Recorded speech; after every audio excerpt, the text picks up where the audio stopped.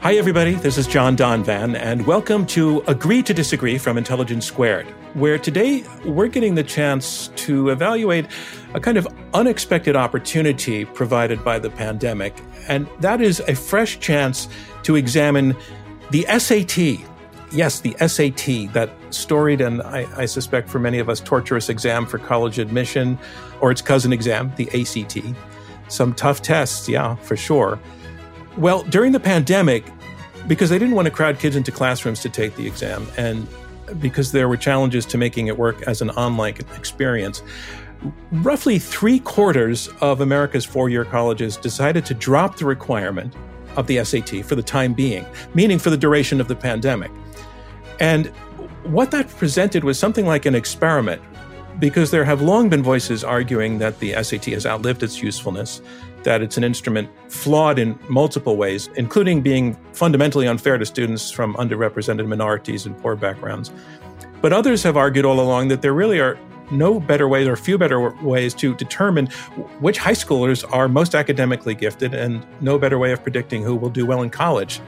One question has been, well, what would happen to college admissions if the SAT requirement was dropped?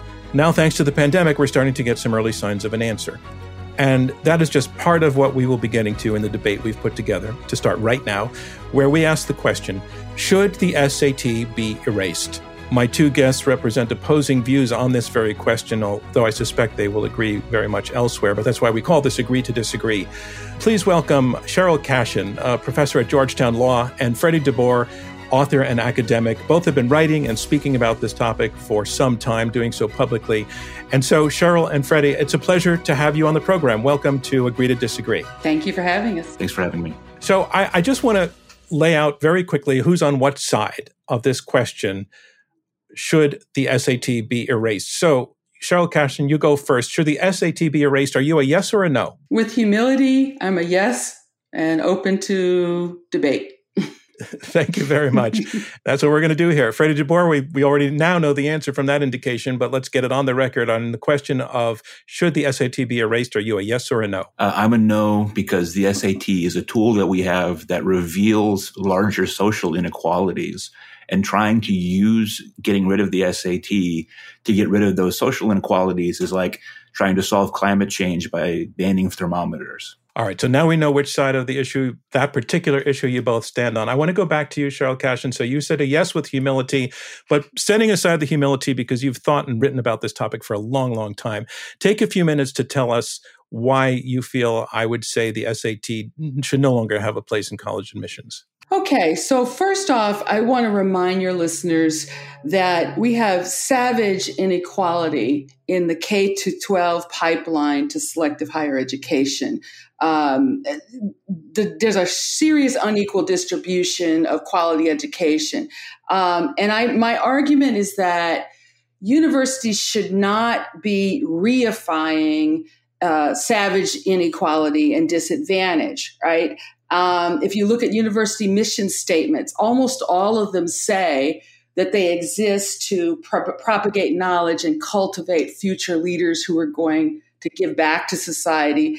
And the SAT doesn't predict well that type of person. And in fact, it kind of negatively correlates that some of the highest SAT earners, high score people studies suggest that they tend to be less other regarding. Meanwhile, there are much better tools for evaluating the ability of an applicant to do the work and graduate on time. The SAT predicts only first year academic performance, not much else. It correlates heavily with the wealth and income of the family of the test taker.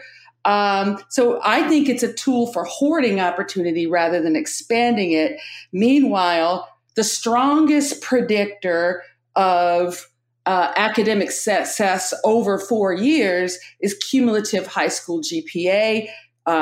You can look at a students that have taken the most challenging classes available to them and performed well. It's a great screen for the character of grit and the willingness to forego recreation to do the work.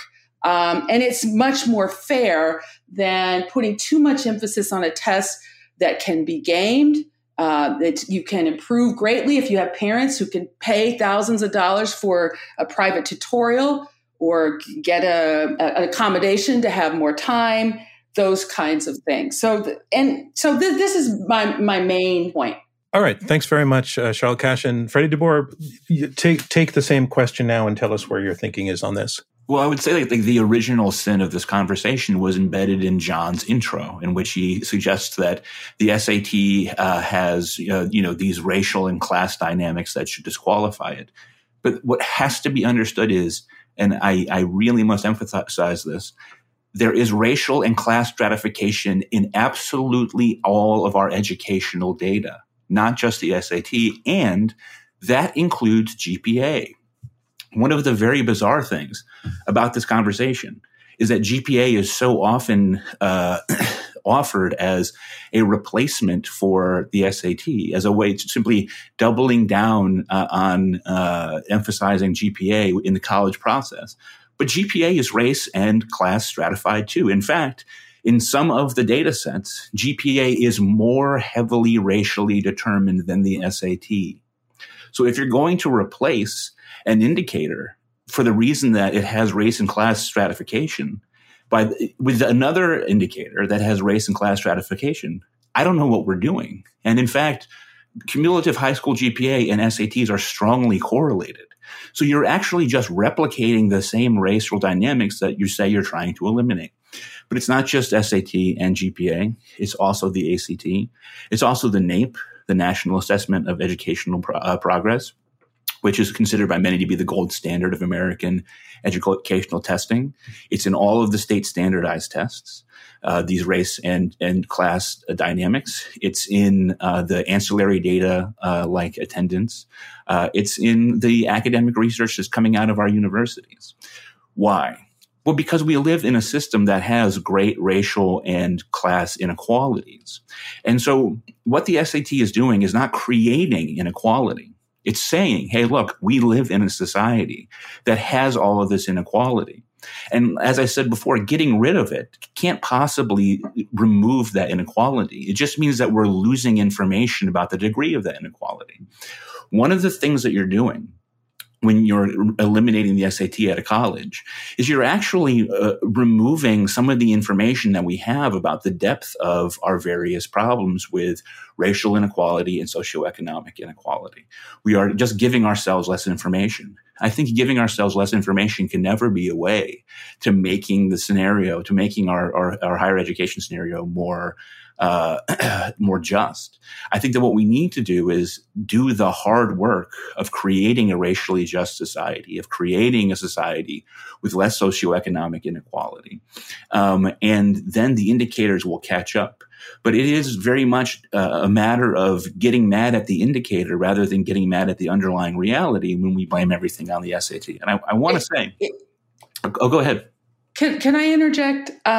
So I totally agree with you, Freddie, that there's rampant systemic inequality. You take any indicator of so-called merit, and you're going to have some correlation with inequality because that's the nature of American society, right? But the admissions process has to screen for something. And what I'm saying, I'm not blaming the SAT in and of itself for all these other things. I have argued that it's past time for selective colleges, and these issues really matter most at selective colleges, to scrub their admissions process of anything that reifies existing disadvantage, which is going to take decades to dismantle. You know, Brown was decided in 1954, and we still haven't dismantled separate and unequal schools, right? But they should scrub the process of anything that reifies disadvantage and isn't particularly predictive of how well students were do. And the SAT is much less predictive than cumulative high school GPA. But I've also argued that we should get rid of legacy preferences. We should get rid of merit aid and go back to financial aid. We should get rid of any processes that hoard opportunity and aren't particularly predictive. Admissions officers have to have some metrics. And while it may be racially correlated, there are high-achieving students of color, high-achieving disadvantaged students across this country that prove themselves, do the very best they can with what they've been handed. And so, that's why I'm a big fan of paying attention to cumulative high school GPA.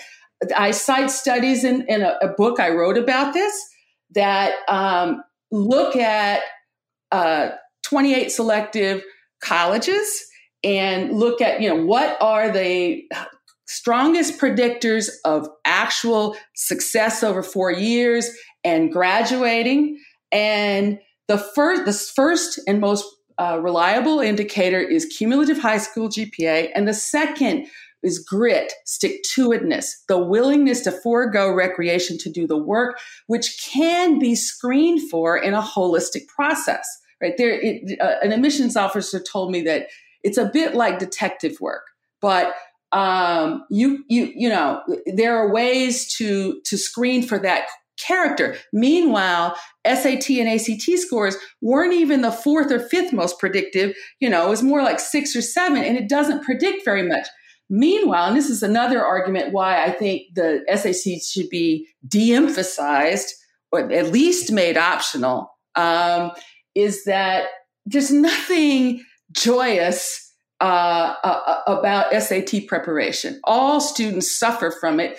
And I think it'd be better to have a system where people can focus on getting the best grades they can, following their passions, following other indicia of success.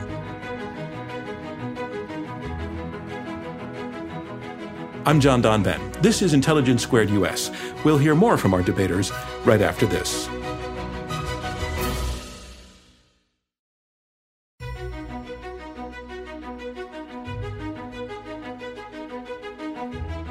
You've been listening to Intelligence Squared US. I'm John Donvan, and we are debating the question of whether we should erase the SAT. We've been talking with Cheryl Cashin, a professor of law, civil rights, and social justice at Georgetown University. She argues, yes, the SAT should be erased. Arguing the other side, Freddie DeBoer, author of The Cult of Smart, How Our Broken Education System Perpetuates Social Injustice. He's arguing, no, do not erase the test. Okay, let's get back to the debate.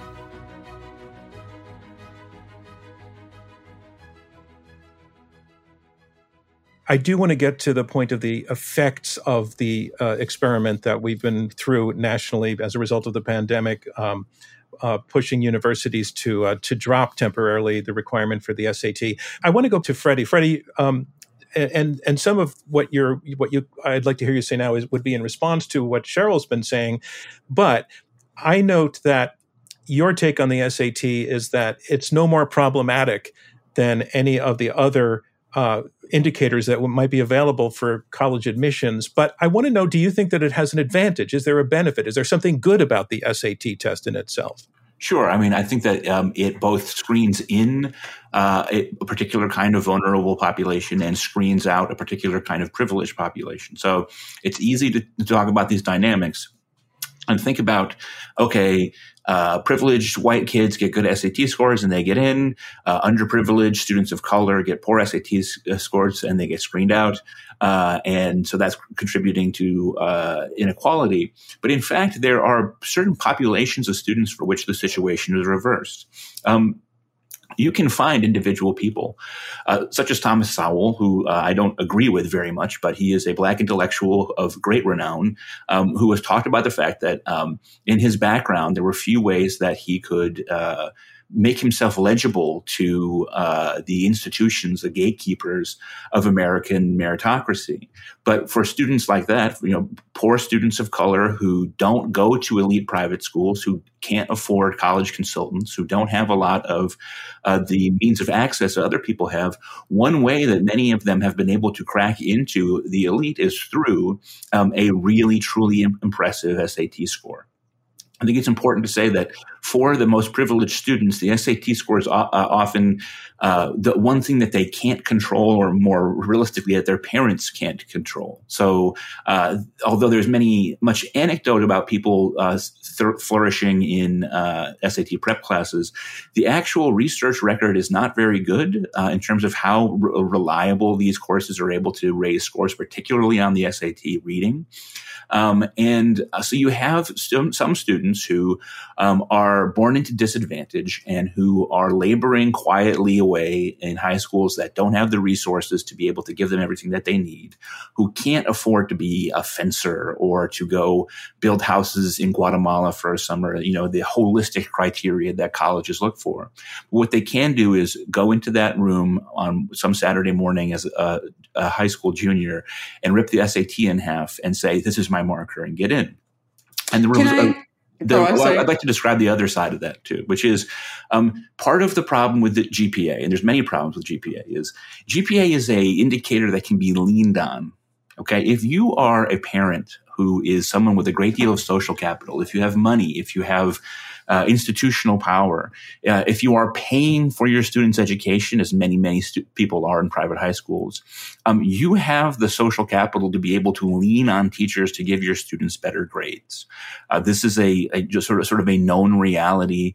There's research out there about that, about more affluent parents having the sort of muscle to be able to ensure that their students get stronger GPAs.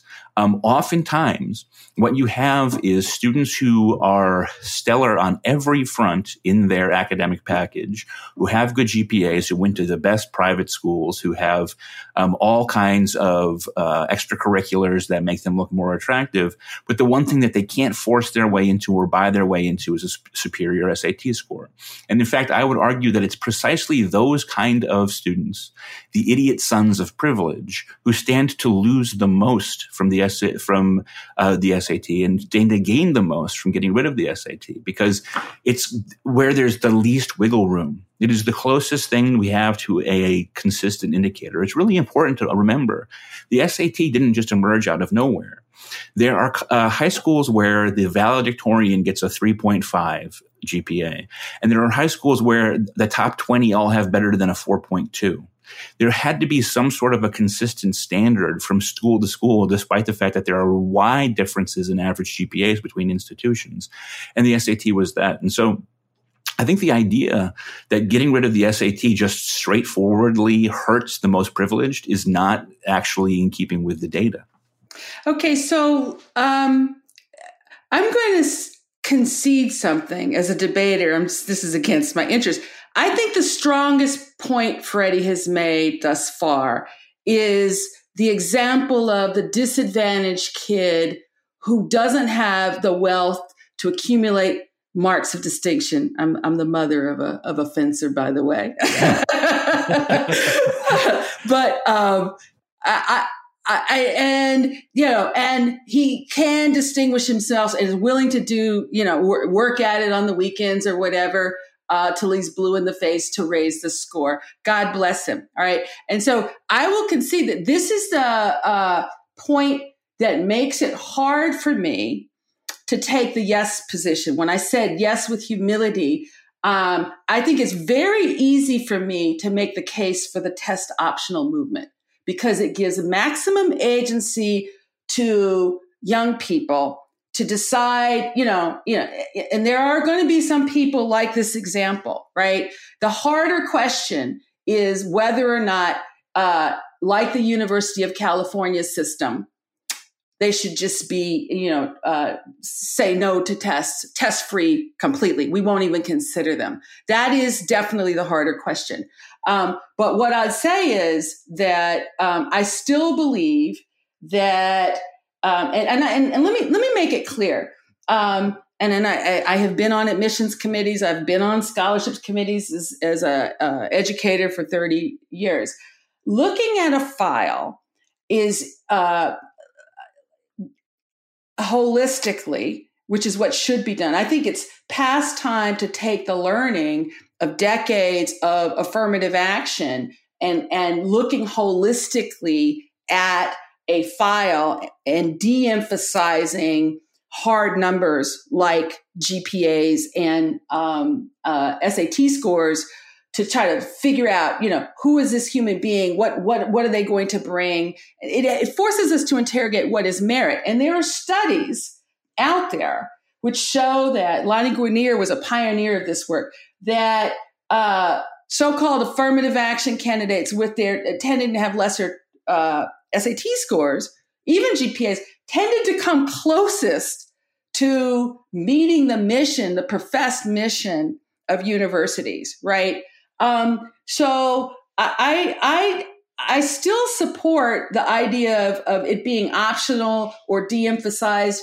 I'm still wrestling with whether we should just throw it out completely. But, I think if I had to, and I'll do it for purposes of making this colorful for this debate, if I have to declare a position, I would say not just test optional, but test free, because I want universities to be forced to be equality innovators, to be forced to do the work of developing fair admissions processes that really screen for, the kinds of human beings that are going to contribute to society, that are going to add something unique and special to a college campus. And the worry I have about SAT scores in particular is we as a society, I think, attach way too much significance to them, right? A kid with a 1500 versus a kid with a 1350. There are people who think that there's some kind of difference when, I would prefer that they be used, if used at all, as, a threshold above which we're confident that people can do the work, right? But what we tend to do is say, somehow those two kids are very different. Yeah. Right. But they're not, it's all the other stuff that really matters. So Cheryl, let me just jump in for a moment because of what you just said about conceding a point. Mm-hmm. If Intelligence Squared gave out medals, I would just give you the Intelligence Squared medal, because we really appreciate the fact that you were willing to listen and willing to say that this is nuanced. And we are doing these programs in order to show people that topics are complicated, and sometimes that can be brought to the surface by having a clear disagreement at the beginning and see where it goes. But very, very few of our debaters have ever said in the middle of a debate, I'm going to concede a point. And I just want to say thank you and congratulate you for that. We really appreciate it. I want to take some information that you shared with us during pre-interviews to Freddie. Let me just say, I still think I'm right. But go ahead. So, Freddie, we in conversation when we were talking with Cheryl beforehand, she shared information she thought was revealing that in the 2020 to 2021 admission cycle, which was the first cycle during which many schools, because of the pandemic, made the SAT optional. Of all of the students who applied through school, through the Common Application, only 44% chose to submit an SAT score. That was almost half of the previous cycle. And her point being that when given the option not to do the SAT score, students are taking it, and that underrepresented students took the option more. 60% of Black, Latino, Indigenous, and Pacific Islanders did not submit, compared to 39% of white and Asian. I'm just wondering what you make of that, that discovery. The first thing I would say is that as a matter of basic social science, I would certainly not use a global pandemic as an opportunity to draw vast conclusions about systems that are going to long carry on after that, right? Fair enough. The all manner of the things were disrupted and changed during COVID that I don't understand. Look, I think part of the difficulty with this conversation is, I don't mean to speak for Cheryl, but I think that both of us, the actual existing college system would look nothing like it does now in our ideal worlds. And for the record, my ideal college admissions process is not a competitive process at all. I would award slots to colleges through a series of weighted lotteries, which I've written about in the past, because I think that competitive college admissions have had immense psychic damage to our adolescence. And I think that it has caused, it has not been proven to my satisfaction that it's actually helped us as a nation to have these processes. Right now we have these processes, and the question is, how can we make them the fairest that we possibly can? And MIT a few months ago announced that it was returning to a test requirement after having gone test optional. And they said in their white paper in which they described this that a major reason for that is that they found that, in fact, their entering classes became wider and richer when they did not use the SAT. I think the empirical question of whether or not going test optional will increase the number of Black, Hispanic, low income, et cetera, applicants who get into these schools, I think that has to be established over the course of several years. And I will definitely look with interest at what the outcome is. A point that has not come up that I really want to emphasize is one of the central elements here is the question of whether you trust these elite institutions to be doing things based on an actual commitment to justice, or whether you're trusting them to do it based on their own self-interest. So Cheryl mentioned affirmative action. I am and have always been a strong supporter of affirmative action. I think that it's necessary in a country that still has such an immense amount of racial injustice. But you need to understand what affirmative action actually looks like at elite institutions. The best information that's available to us is that at the highest ranked institutions, affirmative action is just another way for them to get wealthy donors into their system.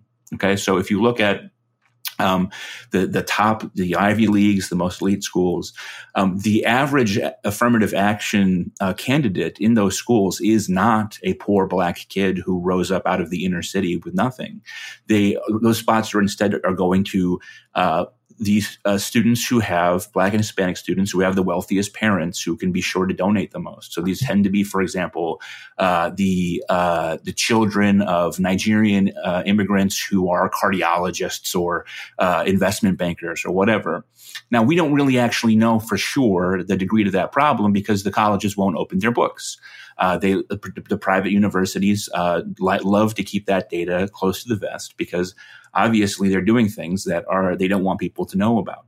And this is one of the things I really stress about this issue is the SAT is one of the only forms of objective data that we have about what's going on in college admissions offices that we can actually pry out of them. If we go no test, you're just removing one of the last things that we have that tells us about objectively, according to agencies that are not under the control of the individual schools, who's getting in and why. And I think that this is really important. The reason we know that there are race and socioeconomic status effects in the SAT is because the data is there to be analyzed, because it is quantitatively available. If you eliminate that, then you're just handing more leeway to these colleges and universities to take the kind of students that they want. And as Can I interject? As someone who grew up in the university system, I do not trust these institutions.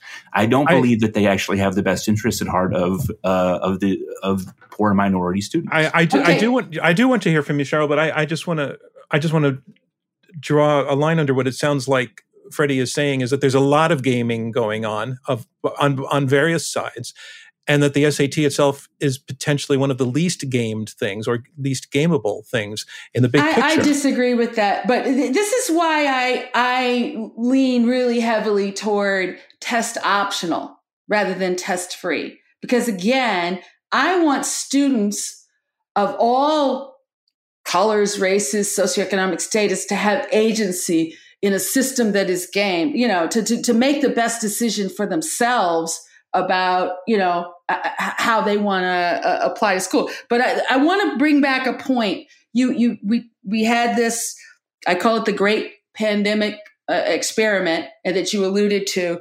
And absolutely, yes, there was a tremendous uptick in disadvantaged strivers applying to more selective schools when they did not have to submit an SAT, right? The applicant pool became more diverse at selective institutions. And there's the research for the last couple of years shows that matriculation, the actual student body, became more diverse, right? So, and I want to underscore, we've been talking about affirmative action. More than likely, the Supreme Court, with a case which is against Harvard and UNC, both of which for now, for the next couple of years, have elected to be test optional.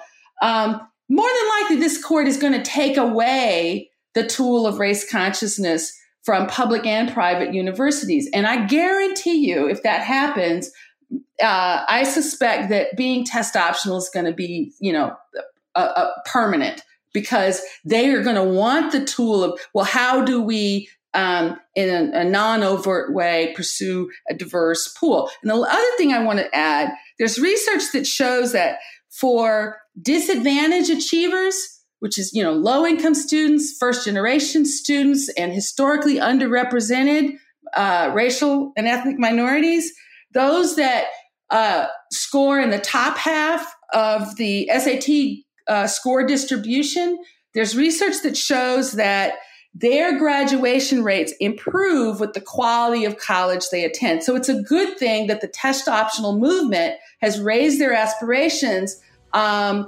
they're applying to better resource schools. So I think systemically being optional makes the system fairer for disadvantaged kids. I'm John Donvan. This is Intelligence Squared US. We'll hear more from our debaters right after this.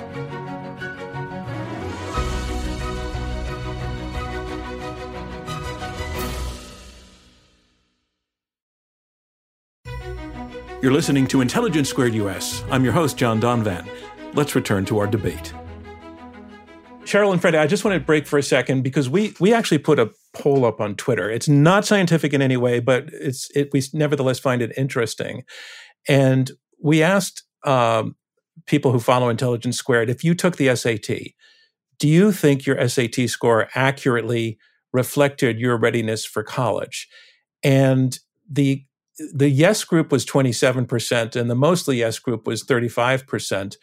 The no and mostly no were 37%. So something like 60% of the group responding was pretty satisfied that the SAT indicated that they were ready for college. In other words, it's kind of a vote of confidence in the SAT over 2-1. So, I Freddie, what do you make of that, if anything? I know it's unscientific, but it's a first blush. Well, it's hard to say. I mean, I think aside from sort of like the sampling issues that you mentioned about, I imagine people who follow this particular program tend to be more educated and thus people who are more likely to do well on the SAT themselves. But I also think that there's a sort of a bias towards what was the case when you were a teenager. I mean, I think that there are some people who think everyone should take the SAT because they had to go through it, and so everyone else should have to go through it too, which I would certainly say is not the most rigorous reason to want people to go through the SAT. But I think that there's some people for whom the SAT is seen as sort of like a dues-paying kind of a thing, and that might be part of what's going on there. And Cheryl, more broadly, we asked the question, do you think schools should require the SAT or other standardized tests? And 85% said yes. So you were arguing the no position against 85%. I do want to point out that in our experience at Intelligence Squared, once people when there's a side that's heavily weighted, the opportunity to persuade and change minds rests with the side arguing against the heavily weighted side. So there's a shot you might have had here to change more minds by the arguments you're making here today. Well, let me just say this.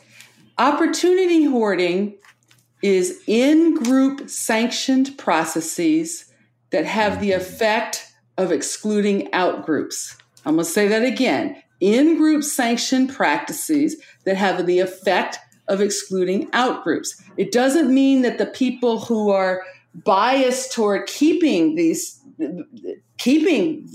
SAT are bad people, but this is what they've lived with, right? It's a sanctioned process we've had for decades, and most people associate it with merit, right? Mm-hmm. I've tried as best I could to point out the exclusionary aspects of it, how tightly it's correlated to money and wealth, right?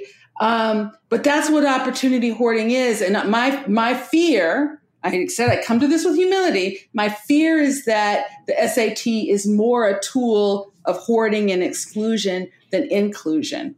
And that's what I try to illuminate in this debate. One thing that didn't come up, so my first book called The Cult of Smart, a big part of the argument that I make in there is that college has simply become too central to our system of getting people to the good life. And part of the reason why these debates about various college practices have become so intense is because it's now really the only sort of consistent means that we have of taking people from one socioeconomic strata to another, of ensuring their economic survival, and that, you know, the country was healthier when it was the case where you used to be able to get a good working class job and own a home, raise a family, et cetera, without a college education. And as more and more and more people feel pressure to go into the college system, all these problems take on an outsized sort of sense of panic and urgency because it's just so hard to thrive economically without it. And that's what the whole book is about, really. And my book, Place Not Race, because of those very tensions, I argue that affirmative action should give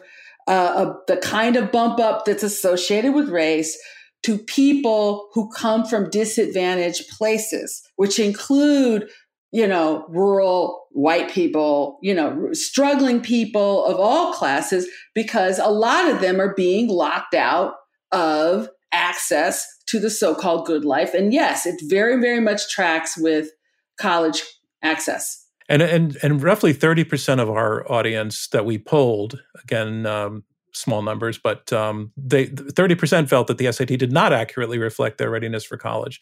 We're not sure what kind of scores they got, so I'm not sure which way they went. But it makes me wonder, do each of you remember your SAT taking experience? Yeah, I mostly remember. I mean, I was not super stressed about it. I was only the fact that both my older sister and my older brother did well, and I felt pressure to do well as it. But I never went a semester of high school without failing a math or a science class, and sometimes a math and a science class. So my college horizons were pretty constrained from the beginning, unfortunately. You see, all I think so much advocacy is autobiographical, and now I see where your Exactly. position and your love or tenderness for the struggling student is, who can eke it out. But let me say, all right, I took the SAT twice, right? And the first time I made something like this is the old days when it's just the maximum score of 1,600, something like an 1150. You know, and I took a math course at University of Alabama, Huntsville, where I was over between my junior and senior year, raised my math score quite a bit. I think I got 1260 on the second try. No one would predict from a 1260 SAT score that I'd graduate summa cum laude in electrical engineering from Vanderbilt. And what that score did not show was I was the kind of kid who would be in the library on Friday and Saturday nights when no one else was around. But you could pick up that willingness to forego recreation to do the work from the whole of my file. So it is autobiographical.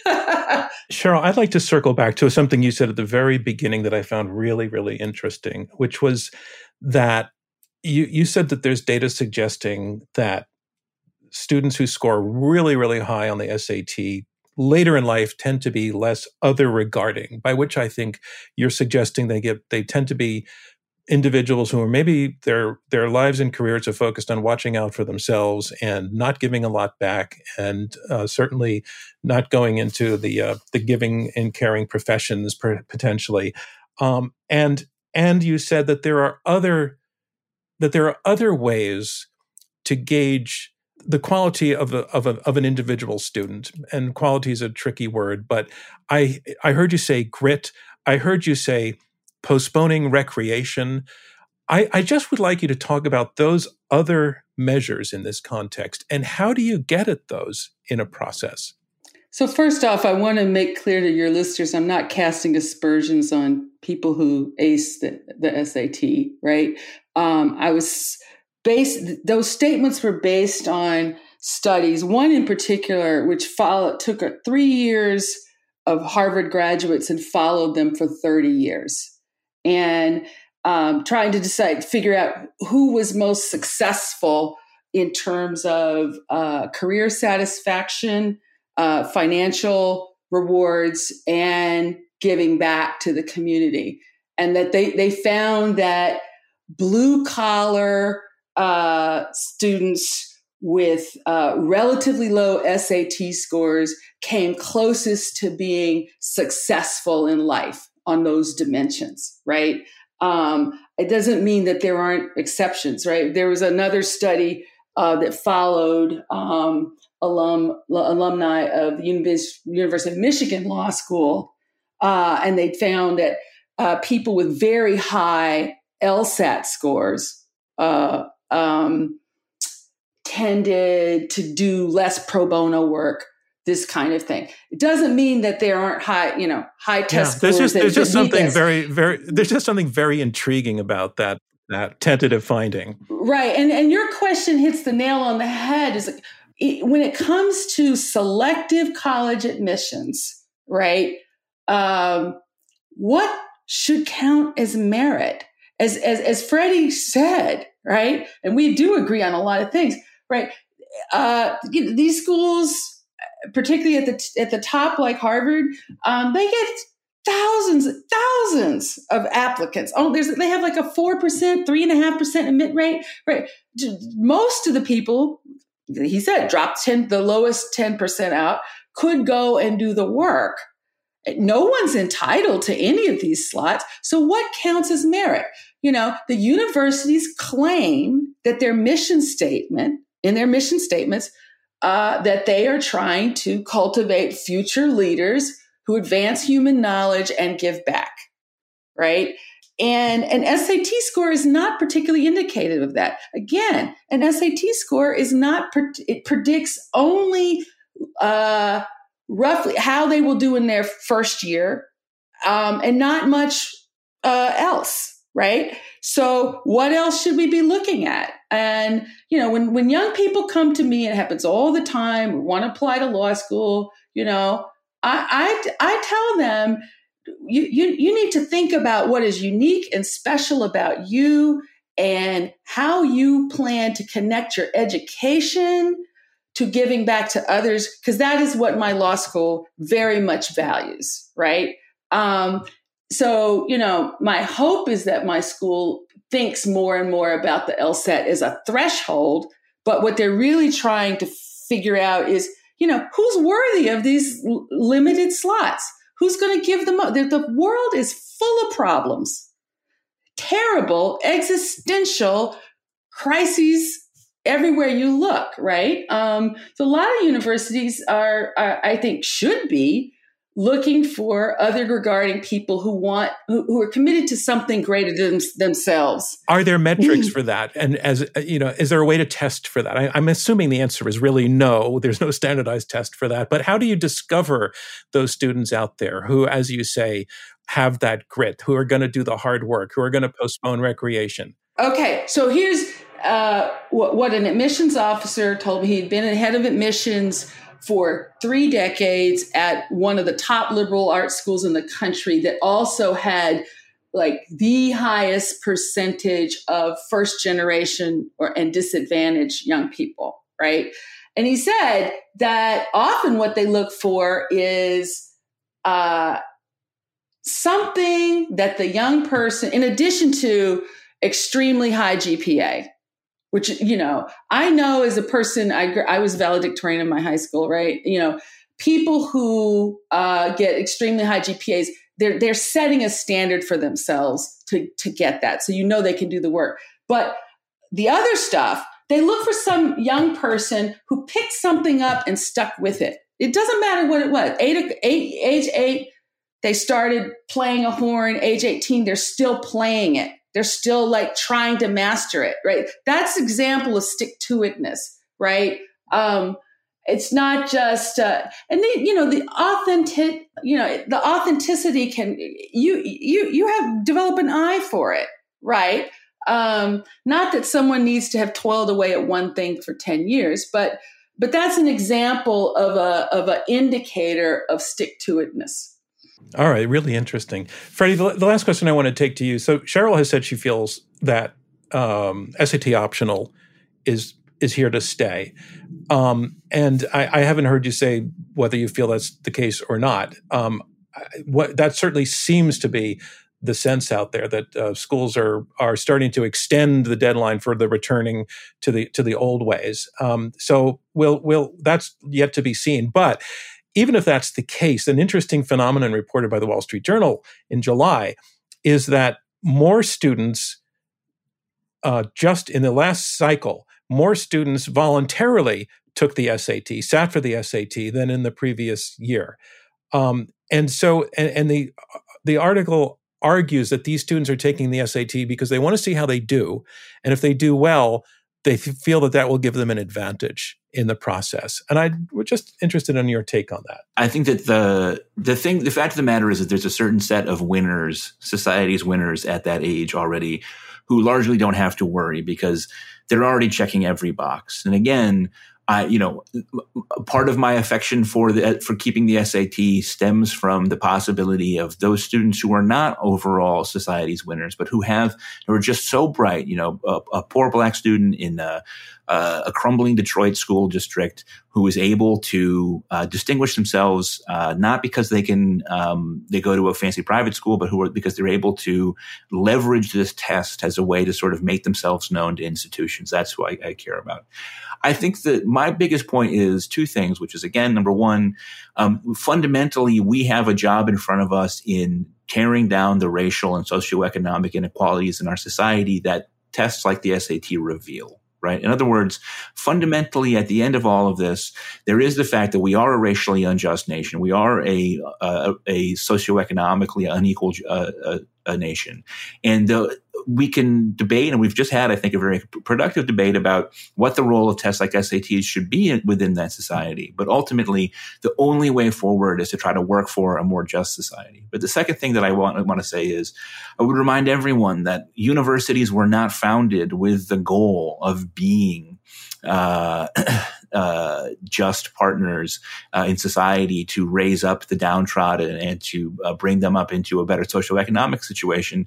Our universities were founded more or less to maintain a caste system where the elites are on top and to teach the children of the elites. Only over time, over the course of hundreds of years, has a social justice mission been grafted onto them. And so while I think that universities can do a great deal of good in terms of changing people's socioeconomic status, I want everyone to, even if we do get rid of the SAT entirely, to maintain a sort of sense of skepticism about their admissions departments and to not fall prey to the idea that they would necessarily be doing things for the best interest of the worst off, because these are institutions that are self-interested, that want to grow their endowments, and that want to do better in the rankings. And so we should always maintain a healthy skepticism of their admissions practices for that reason. Right. And I think I want to concur with that, but I also want to say that I think we should put pressure on these institutions, a lot of which receive incredible subsidies from government, right, to be equality innovators, right? And I think going test optional or test free is more putting the thumb on the scale for more opportunity and less hoarding of opportunity. In addition to, again, I don't want to say that that's going to solve everything. I do think we need to as I said before, more financial aid, less merit aid, a no loan policy. I haven't mentioned that, but if you're truly committed as an elite institution to having people who are disadvantaged or first generation or coming from a struggling background, you need a no loan policy, right? We have circled back to where this conversation started, which makes it a very good place to wrap up. I want to thank both of you for taking part in this conversation, for actually listening to one another with such open minds and respect. I certainly learned a lot, and I'm sure that our listeners did. And I think that this is a topic that potentially we could revisit in a year or two with you to see where things have gone. But I want to thank both of you, Cheryl Cashin and Freddie DeBoer, for joining us on this episode of Agree to Disagree. Thanks so much for being with us. Thank you. Thank you. And I'm John Donvan. We will see you next time. Thank you for tuning into this episode of Intelligence Squared, made possible by a generous grant from the Laura and Gary Lauder Venture Philanthropy Fund. As a nonprofit, our work to combat extreme polarization through civil and respectful debate is generously funded by listeners like you, the Rosencrantz Foundation, and friends of Intelligence Squared. Robert Rosencrantz is our chairman, Clea Connor is CEO, David Ariosto is head of editorial. Julia Melfi, Shea O'Mara, and Marlette Sandoval are our producers. Damon Whittemore is our radio producer. And I'm your host, John Donvan. We'll see you next time.